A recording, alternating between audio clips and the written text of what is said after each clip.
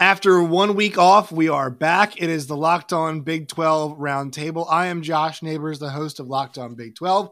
To my right, it is John Williams, the host of Locked On Sooners. To his right, it is Steven Simcox, the host of Locked On Horned Frogs. Below him, it is Linda Godfrey, the host of Locked On Pokes. And then to her left, it is Jake Hatch, the host of Locked On Cougars. Dave Aranda gets an extension at Baylor. We're going to discuss that. Also, Luke Fickell getting his extension as well. And then we're going to discuss who had a better season, the NFL or college football. All that coming up on today's show.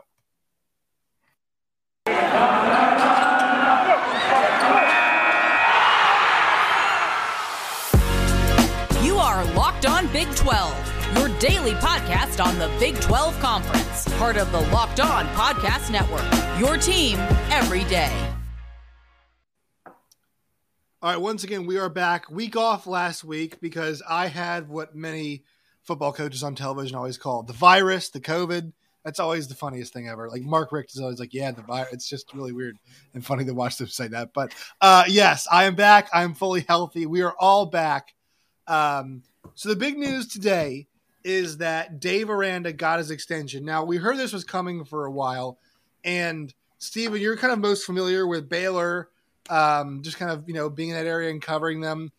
And I want you to talk about, the extension, but also, like, how private schools just kind of inherently the information really is not there as much for public kind of grasping as it is, for an OU or an Oklahoma State, right? So kind of describe to us what you're hearing, what the numbers might be, and just, your thoughts on the extension for Dave Aranda. Right. So we're looking at an extension through 2029, which is seems longer than most of these end up being. But I know it's sort of all just like weird numbers that are arbitrary in a way. But that's the number that he is linked to right now. And I saw Matt Mosley today, who works at the station I used to work at and is a Baylor grad. He's pretty plugged in. And he said that Steve Sarkisian is making roughly $5.2 million. Mike Gundy makes around $4.9 million. That was in 2021. Baylor does not disclose financial details, but he believes Aranda's new salary is likely in that range. So kind of, $5 million to $5.5 million. That's where they sort of settled. And, I mean, it's a big deal. Like, I would say all fan bases are like this, right? But Baylor fans were very defensive about when his name came up multiple times in a lot of different openings. No, he's staying here. And I do think, like, what little we know about him, he seems very thoughtful. He seems very family-oriented, pretty private. So the smaller town, private school, slower pace is a good fit for him. And obviously, like, all those things are good qualities when you're winning games. Like, all those personality traits, people love it when you're winning a Big 12 title. So coming off a huge season, they get that extension done. I think the thing that impressed me the most about Dave was they went 2-9 in 2020. Or 2-8, however many games they ended up playing. But, I mean, it did not work, right? Like, he had Larry Fedora and Jorge Munoz sort of as co-offensive coordinators, and that was a disaster. And he sort of on the fly was like, okay, this doesn't work. I'm totally scrapping this. He didn't say, let's run it back and see if, things work better in better circumstances.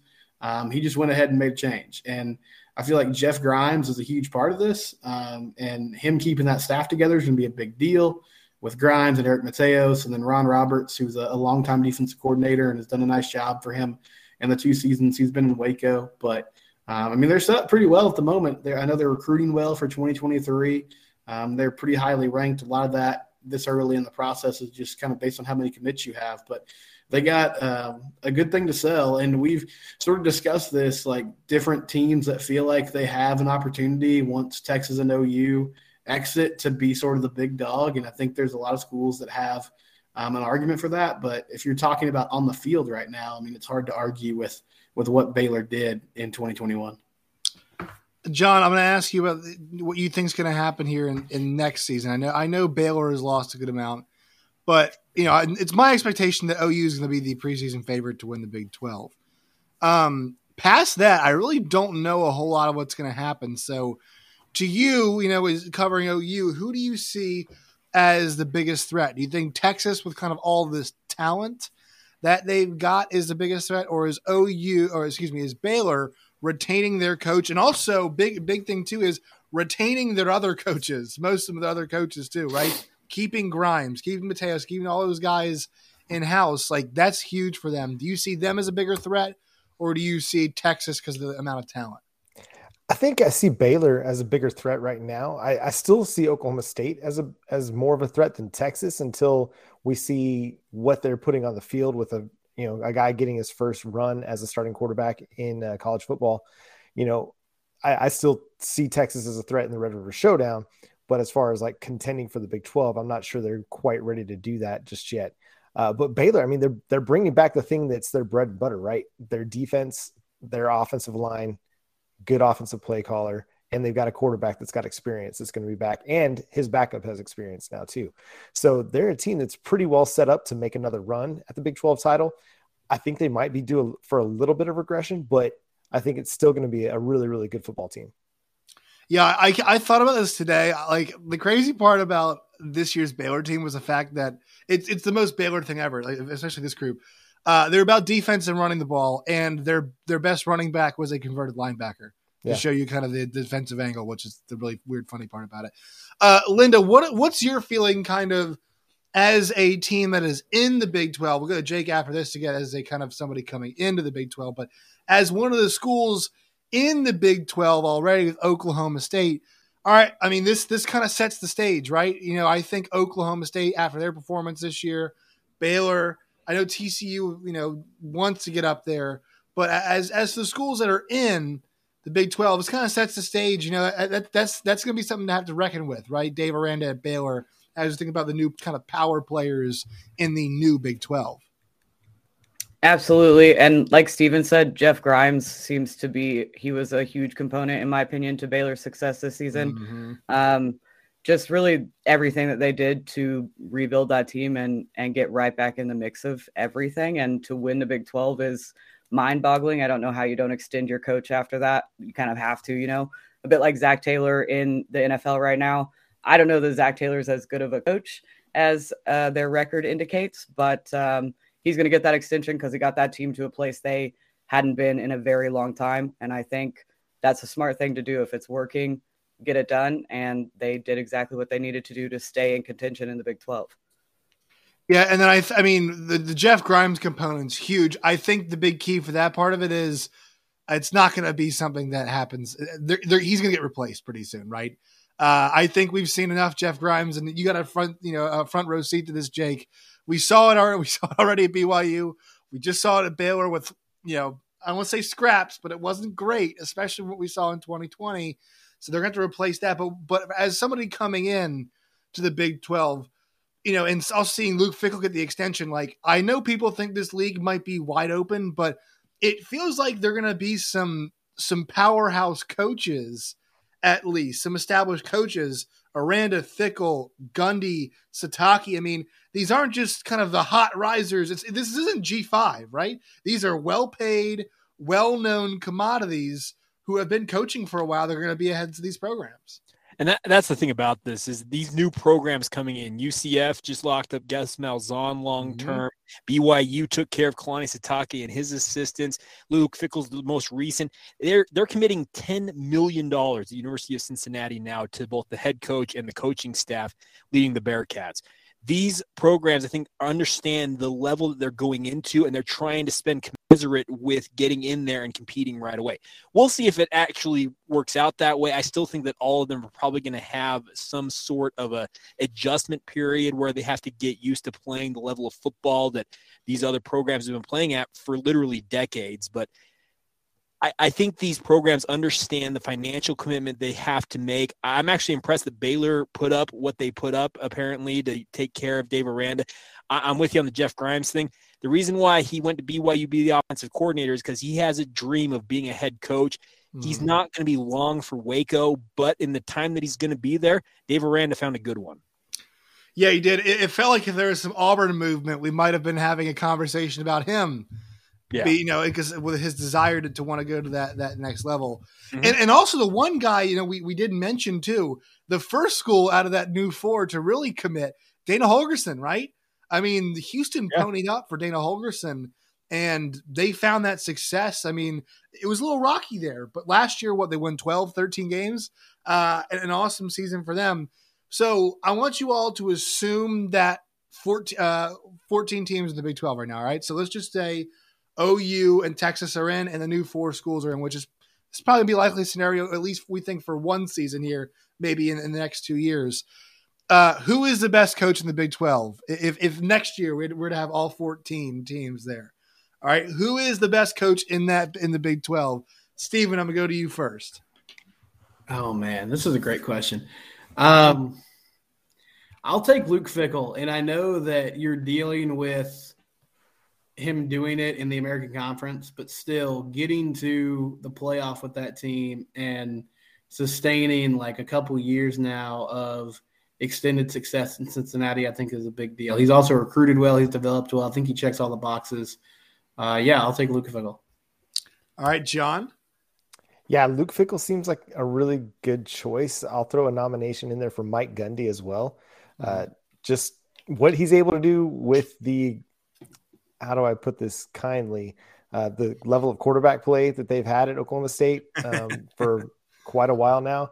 And they haven't always been the power player in the Big 12, but every few years they jump up there and they put themselves into contention. And I don't necessarily like everything about the guy, but I think he's a really, really good coach. And I think this is just one of those things, like the Big 12 is going to have a deep roster of coaches if they can hold on to all these guys, which is really impressive for a school or for a conference that a lot of people, national media included, think it's maybe like the 4th or 5th best conference. That right. Coaching roster you could put up against any conference in America, I feel like.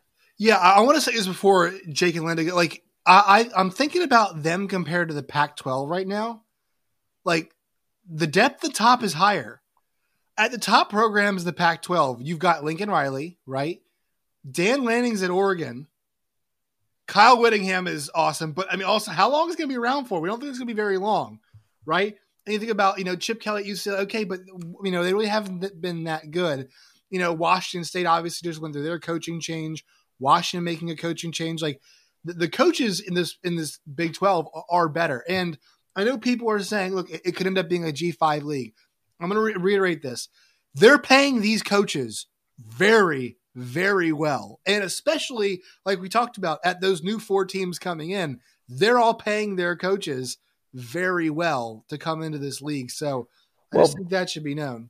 I mean, politics is the biggest reason why some of these schools weren't Power 5 schools to begin with. Like, right. Houston had an opportunity to be a part of the Big 12. Cincinnati was a part of the Big East. Like, that was once a power conference in college football. Like, these aren't schools that are just also rans. UCF had a great season just a few years back. BYU is consistently a thorn in the side of the teams that they play. And the Pac-12 this year. Yeah, the Pac-12 in particular. Like, these teams aren't, just some average teams that are coming into the Big 12. I mean, as far as schools that the Big 12 could have added, they added 4 of the best, group of 5 schools. And well coached. Yeah. Well coached in great areas, great right. fan bases, and great donor bases as well. Yes. Yeah, and I know it's not the most important thing, but you could also argue that the conference is getting better and deeper in basketball also. So it's not like you're going to fall off a cliff like at the end of the fall into the winter and into March Madness. So the 2 revenue sports, you're set up really well. Yeah. Linda, who do you think is going to be the best coach in the Big 12 next year? I think we can all assess my answer from my reaction to John's answer, but I fully believe Mike Gundy. And listen, I have complaints about Mike Gundy too. I'm not saying that every season I'm like, he makes all the right decisions every time. By no means. He's able to do with 2 and 3 star recruits regularly, year in and year out, and win games and come out with winning seasons does not, in my opinion, get the respect that it deserves. I think he is the most, decorated coach, the most vetted coach in the Big 12 right now, with the chance to be the best coach next season. All right, Jake. I was going to say Mike Gundy, so I'm going to go. I'll find somebody else, and I'll actually throw up a name that, man, I go back and forth on this, but Kalani Sitake, I'm going to toot the horn for BYU out here. Kalani understands the unique dynamics of BYU better than anybody because he grew up a fan of the university. He played here. He's a member of the sponsoring faith, the Church of Jesus Christ of Latter-day Saints out here. He knows what BYU is all about, and he has proven that he can have them competing at a national level, being an independent. The hope is that as he goes into the Big 12 now with his understanding of what it took to get Utah to being competitive in the Pac-12, he'll have BYU up and running relatively quickly. We'll see. But I was going to say Mike Gundy. I just figured I'd throw somebody else out there. I mean, nobody thinks Lance Leipold. Talk about credentials. Guy won 2 games at Kansas. I mean, come on. Texas. I mean, yeah, turned Buffalo into a MAC power. Come on. Yeah. What's surprising to me about this is that Matt Campbell didn't get brought up when, like, 6 months ago, probably most people considered him one of the 2 best coaches in the conference. So I think look, it's tough because he's done such a great job program building, but like, I think there is a certain level. And look, I knocked Gundy for this last year because all we heard about with the 2020 Oklahoma State team was, Chuba Hubbard's back. Tylan Wallace is here. This defense is going to be good. And they severely underperformed. Now they rebounded so well, and Iowa State could do the same. But the thing was, this was the year, right, for Iowa State. This was the season with the talent that they had. And they came up way, way short of expectations. So while we might see him as this awesome program builder and coach, I mean, I think the reason why we're all gravitating towards a Mike Gundy is that, he's had all this success. I would say at this point in time, I would roll with Luke Fickell. And I will say the reason is because the last 2 seasons, like, I don't think people understand, them going to the playoff does not happen without their last season. Yeah. They basically had to be damn near perfect for 2 years. And with the amount of pressure they had on them this year to be as good as they were and to run it wire to wire and to get that win against Notre Dame on the road, which they had to have to make that statement and still get doubted and still win every single week, and most times impressively, that to me is like coaching. Like, that is just, I kept this group focused from pillar to post because they had this amazing opportunity. And then also too, like, there's a couple bounces in that. I'm not saying they win the Alabama game. That game's a lot closer, right? And they didn't get absolutely curb stomped in that game. It was not. We've seen worse blowouts. We saw one in the game afterwards, right?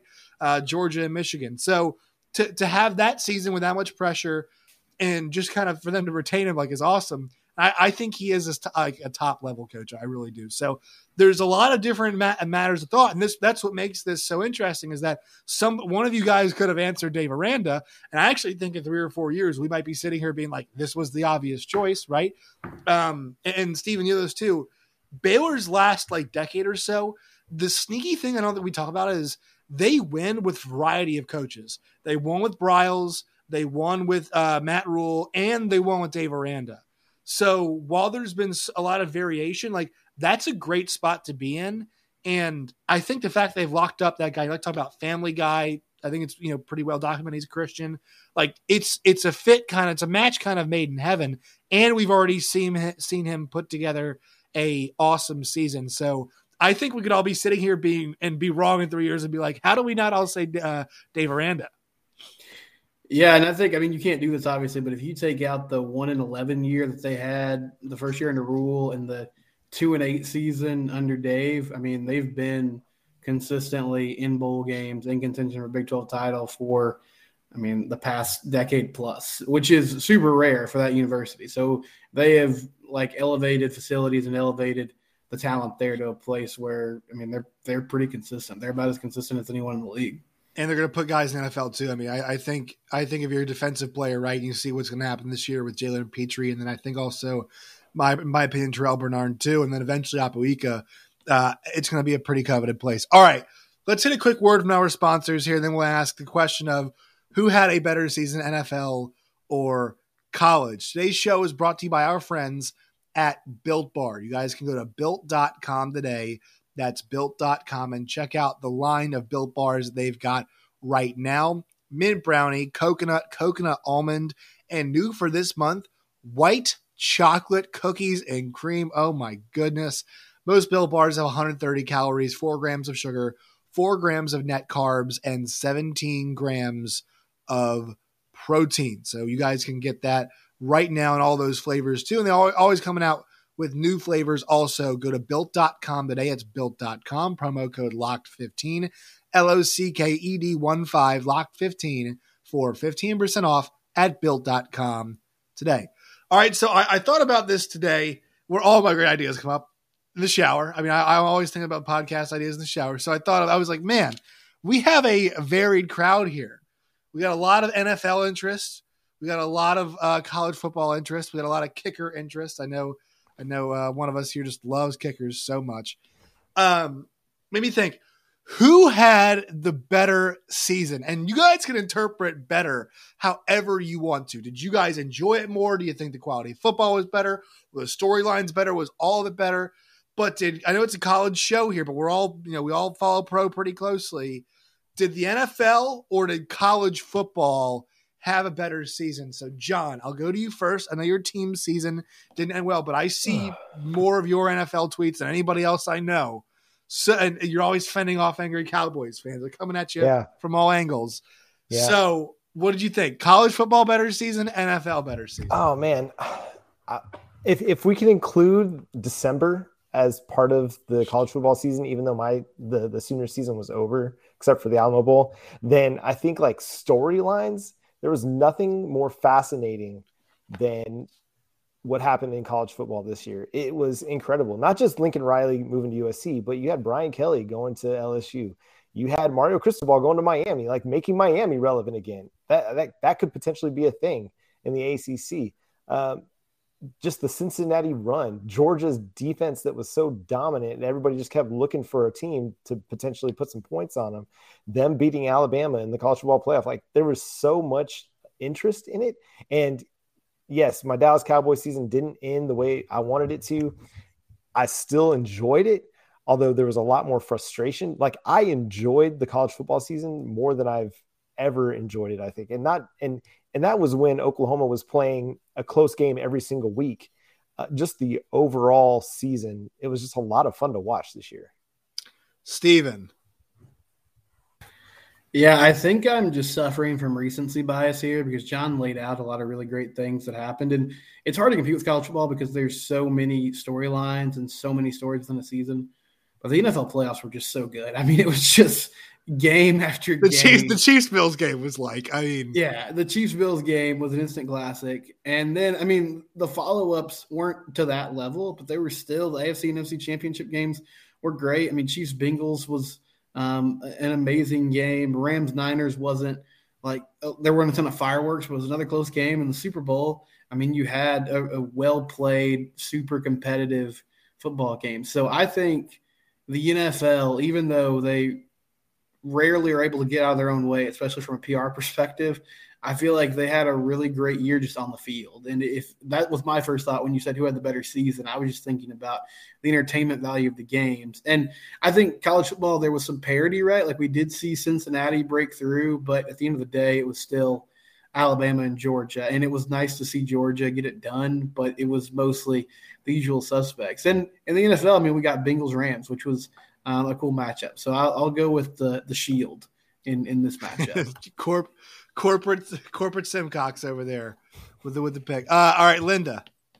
Oh, I hate this question because like people ask you it all the time. Oh, if you had to pick one, would you watch college football or NFL? And I love them both for like wholly different reasons. College football makes me feel warm and fuzzy, and I feel like they're legitimately playing for each other. Whereas like in the NFL, I'm like, yeah, but you're getting like $20 million a year, or a game when you get into the playoffs. So I think of that as more like a skill set situation where it's fun to watch Aaron Donald run a guy into his own quarterback or Cooper Kupp absolutely torch Eli Apple in the Super Bowl. But the storylines in college football that are guys playing for each other or coaches, monkeys biting children is just so much more fun and like heartwarming. Not the biting the monkey, like not the biting of the child actually, but the stories that come from it are great.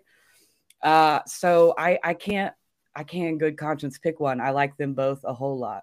I think the words heartwarming and monkey biting child were used in like either the same sentence or consecutive sentences. There's a comma, so I think it's fine. The heartwarming story of a coach's stripper girlfriend and her exotic animal. It's a fun story. I think it's why we love the sport. And heartwarming. I think there's a Hallmark movie about it. Hey, Linda, I thought about you when Joe Burrow pass fell incomplete, and Evan McPherson didn't get a chance to hit a game-tying field goal. Like, you were the first person that came to my mind because I knew you were wearing an Evan McPherson shirt. I thought about Linda when they showed Evan McPherson out there for the halftime show. People were like, "What's he doing?" I'm like, "Do you not go to games? Like, the special teamers are always out there like 50, like it's like 5 minutes into halftime, and they always come out there and start like they don't need to be in a halftime huddle. What strategic information is the coach going to give the kicker? Like, no, go out there and warm up. You know, right after listening to Eminem drop "Lose Yourself," he went out and hit a record-tying field goal to tie Adam Vinatieri's record. So, you know, let him listen to his music. He was clearly like, I don't know. The Super Bowl was fantastic. Both teams clearly having the time of their life up until, of course, the last couple of seconds. But yeah, the football was bad for a little bit, but yeah, I did enjoy. I enjoyed the matchup. Jake, your thoughts on this question? So, I love the storylines that college football has, and annually just it continues, I feel like, to outperform. But this year, in just this instance, you can see behind me, I've got my little poster of the catch for the 49ers behind me. I was hate watching the Niners just because I've had that poster for many, many years, but the thing that the NFL had this year was their postseason was unlike any NFL postseason that I can remember in my life. It was absolutely phenomenal. And I got to give the tip of the cap to the NFL this year, but annually, I feel like by and large, college football seems to dominate. But man, I was hate watching to see what Jimmy G was going to do, if he was going to make me eat all of my words about wanting him out in San Francisco. And the Rams and the Bengals having new blood annually in the NFL this year. It felt like just, man, I'm with Steven. Got to give the nod to the Shield this year, unfortunately. I will say the college storylines and how long it persisted was really the amazing part, because even up to like the second signing day, we had Jimbo Fisher doing this ridiculous comedy routine where he's like, "Why are they slandering our coaches? We worked so hard for this class." And it's like, dude, the jig is up. You can just come out and all you have to say is, we have an awesome coaching staff and we have people who really care and want to support our players in this community and support them as football players, which is awesome. That's all you have to say. NIL is legal now. You don't have to be like, "Oh, name, image, and likeness. We would never." Oh, what is Lane? Like, what in the hell? I was baffled. I was like, what are we watching here? Because like, I was like, check the rule book. It's allowed right now, correct? Why is he putting up this act? Like, whatever he's doing.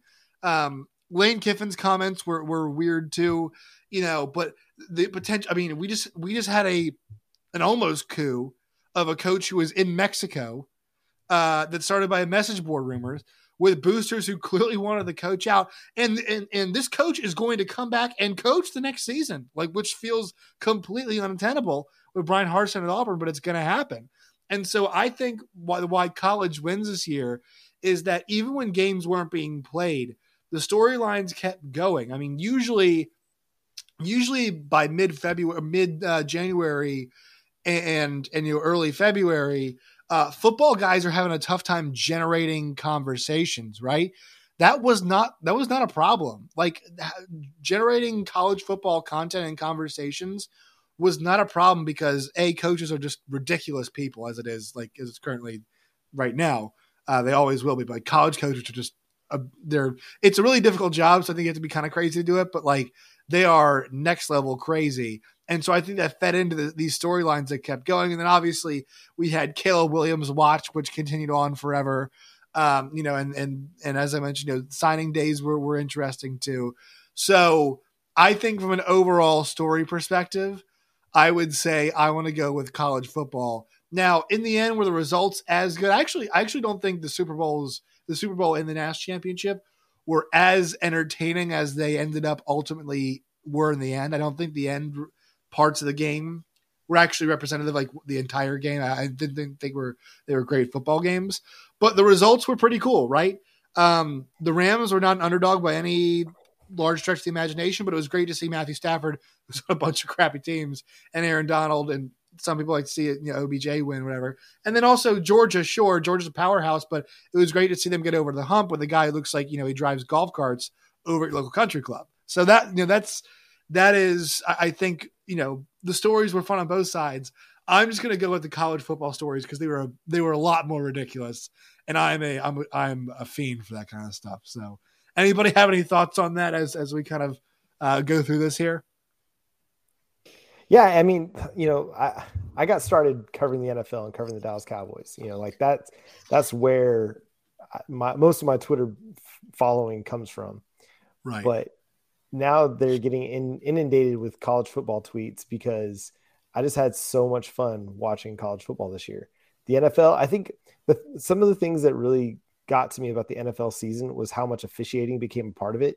Yeah. And I'm very much keep it in your pants officials, like quit throwing flags, let people play, and just let the game be the game. So many times you're seeing 10, 11, 15 penalties on a team or combined, and it just takes away from like. So did you enjoy the T. Higgins no call? You thought that was they should just let that one? I mean, there's some that are absolutely blatant. Absolutely, I get it, but they're like they say you could call pass interference, you could call holding on every single snap, and I prefer games that aren't getting over officiated. And I felt like the NFL just had a ton of over officiated games this year. Also, we didn't need the extra week. Like, was anybody like, yes, week 18? Like, no, thank God. I was pretty over it. Yeah. Even though my team was going to the playoffs, I was just kind of like, eh. I was like, yeah, this like nobody. And the thing that, I mean, nobody except for the 32 owners asked for it, right? Nobody was like, yes. You know what? We need week 18. We need that 17th game to figure out who's better, who should be in the playoffs. Now, it did provide us with that amazing moment with the Chargers and the Raiders, right? But like nobody, I did not have. There was no exciting football to me that entire weekend until that game actually started, which is not good. And it really kind of defeats the purpose of that. But I digress. I think I will say this: if we do get college football playoff expansion, like I think the answer might become pretty easily that, because it's going to be absolutely ludicrous if we do end up getting that. But yeah, I think each season there was excitement. This just shows you why football is king, right? There are arguments for both sides of this, and we were all here enthralled by each of them, and it just kind of shows you how much it controls it. All right, one more quick word from our sponsors, and we'll get everybody out of here. Today's show is brought to you by BetOnline and BetOnline.net. Just because the big game is over, friends, does not mean the sports action stops. If you guys want to get in on the Olympics, if you guys want to bet on that Russian speed skater who cheated, I would suggest it. She's pretty damn good, apparently. You can go figure skater, yes. And she didn't cheat. She was advised to take medicine by adults. Really? We don't think the 15-year-old did it by herself? She's a 15-year-old. If somebody tells the Russians would never dope their athletes, John. Yeah. Man, I'm just saying, like, they need to quit letting minors participate in the Olympics so they don't get taken advantage of like this. Sorry. Correct. Girl dad. You're not wrong. So, excuse me. So if you want to bet on her, I'm actually not even sure you can. Excuse me. Wow. Sorry, BetOnline.net. Yeah, you're doing great. This is a steroid-free podcast, guys. This is real life. If you want to bet on the United States men's and women's hockey team, you guys can do that. UFC, boxing, all of those things. Well, I make it through this ad read. I'm sure you can bet on that as well at BetOnline.net today. You guys can go and check it out. BetOnline, it's where the game starts. All right, everybody, it's time for plugs. John, you go first. Where can people find you and your work and all of its variety? And also, if there's any nuggets you guys just want to give, anything you guys just want to say to end the show, I feel like I should let you guys say that too. So go ahead, John. Yeah. Hey, I like the idea of the final thoughts. This is very around the horn. Like, it's around the horn. Yeah, exactly. Yeah, I love that show. Like, there are a few things on ESPN that I really enjoy watching, but I really like that one. Even Woody Page sometimes. But no, final thoughts, man. I love the Olympics. Like, there's something really cool about all these athletes just spending years of their life preparing for something that'll take place over 2-3 weeks. It's such an emotional roller coaster. Like, from somebody, I did musicals in high school, and it's not at all the same, but you spend like months preparing for something that will be over in 5 days. Like, you have 5 runs and then you're done. But they spend 4 years preparing for one opportunity to medal. And it's just kind of cool. Like, the grind, I think that's what is impressive to me, that their ability to just grind, hoping to qualify for that. And so big shout out to all the Olympians across the world. It's just a cool experience.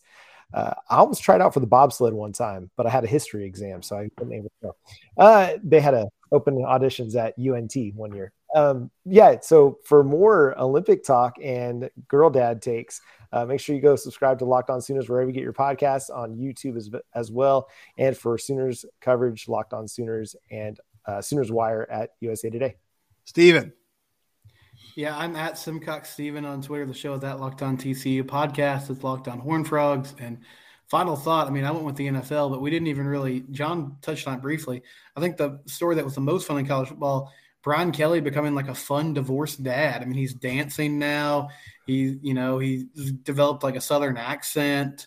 He looks like the type of dude that might buy beer for his kids on the weekends. Like, he's just really going all out in Baton Rouge. Muted. Linda. You just described like my dad, which is fun. We didn't talk last week, so we didn't get to talk about the combine, and I'm still really been out of shape that Tay Martin didn't get an invite. I really think he deserved to kind of show off especially after having such a good showing at the Shrine Bowl. So still mad about that, hoping he has a really good pro day at Oklahoma State so he gets some kind of opportunity. But you can find me on Twitter at Lindellians, and all my work comes out in the Matthew Berry newsletter. All right. And then Jake. I'm going to follow John's lead a little bit. Russia is absolutely cheating, and Russia needs to be punished for this, but I will digress on that point. I can't understand that 6 straight Olympic Games have been marred by their systematic doping. And I don't know why they let them come anymore. It makes no sense. They're competing as Russian Olympic athletes. They're no longer. It's the Russian Olympic Committee. It's like, hey, just go. Like, all right, Russian athletes, if you guys want to go compete, go be part of a different country. But like, we're not going to let anybody under the guise of Russia come here anymore. I don't know. But I digress on that point. But I just the Olympics. I love the Olympics, the whole idea of it and everything. It's just that part of it has just been driving me nuts. But anyways, outside of that, you can follow my coverage on BYU, Locked On Cougars, Facebook, Instagram, or Twitter. Just search out Locked On Cougars wherever you get your podcasts. And if you want my thoughts on all things sports, follow me. I'm at Jacob C. Hatch. I would like to say that I'm just really enthralled in the U.S. curling team right now. Team Schuster. Always curling is fantastic. By the way, yeah, it's pretty intense, man. It's slow. I love the way they just start screaming. It's like harder. They're soft. It's unbelievable. Love the curl. I just want to shout that out. You guys can find me on Twitter at LOBig12. You guys can find me personally at JoshNeighbors_. You guys can find this show Locked On Big 12 on YouTube and wherever you guys get your podcasts as well. All right, team. We'll see you guys next week.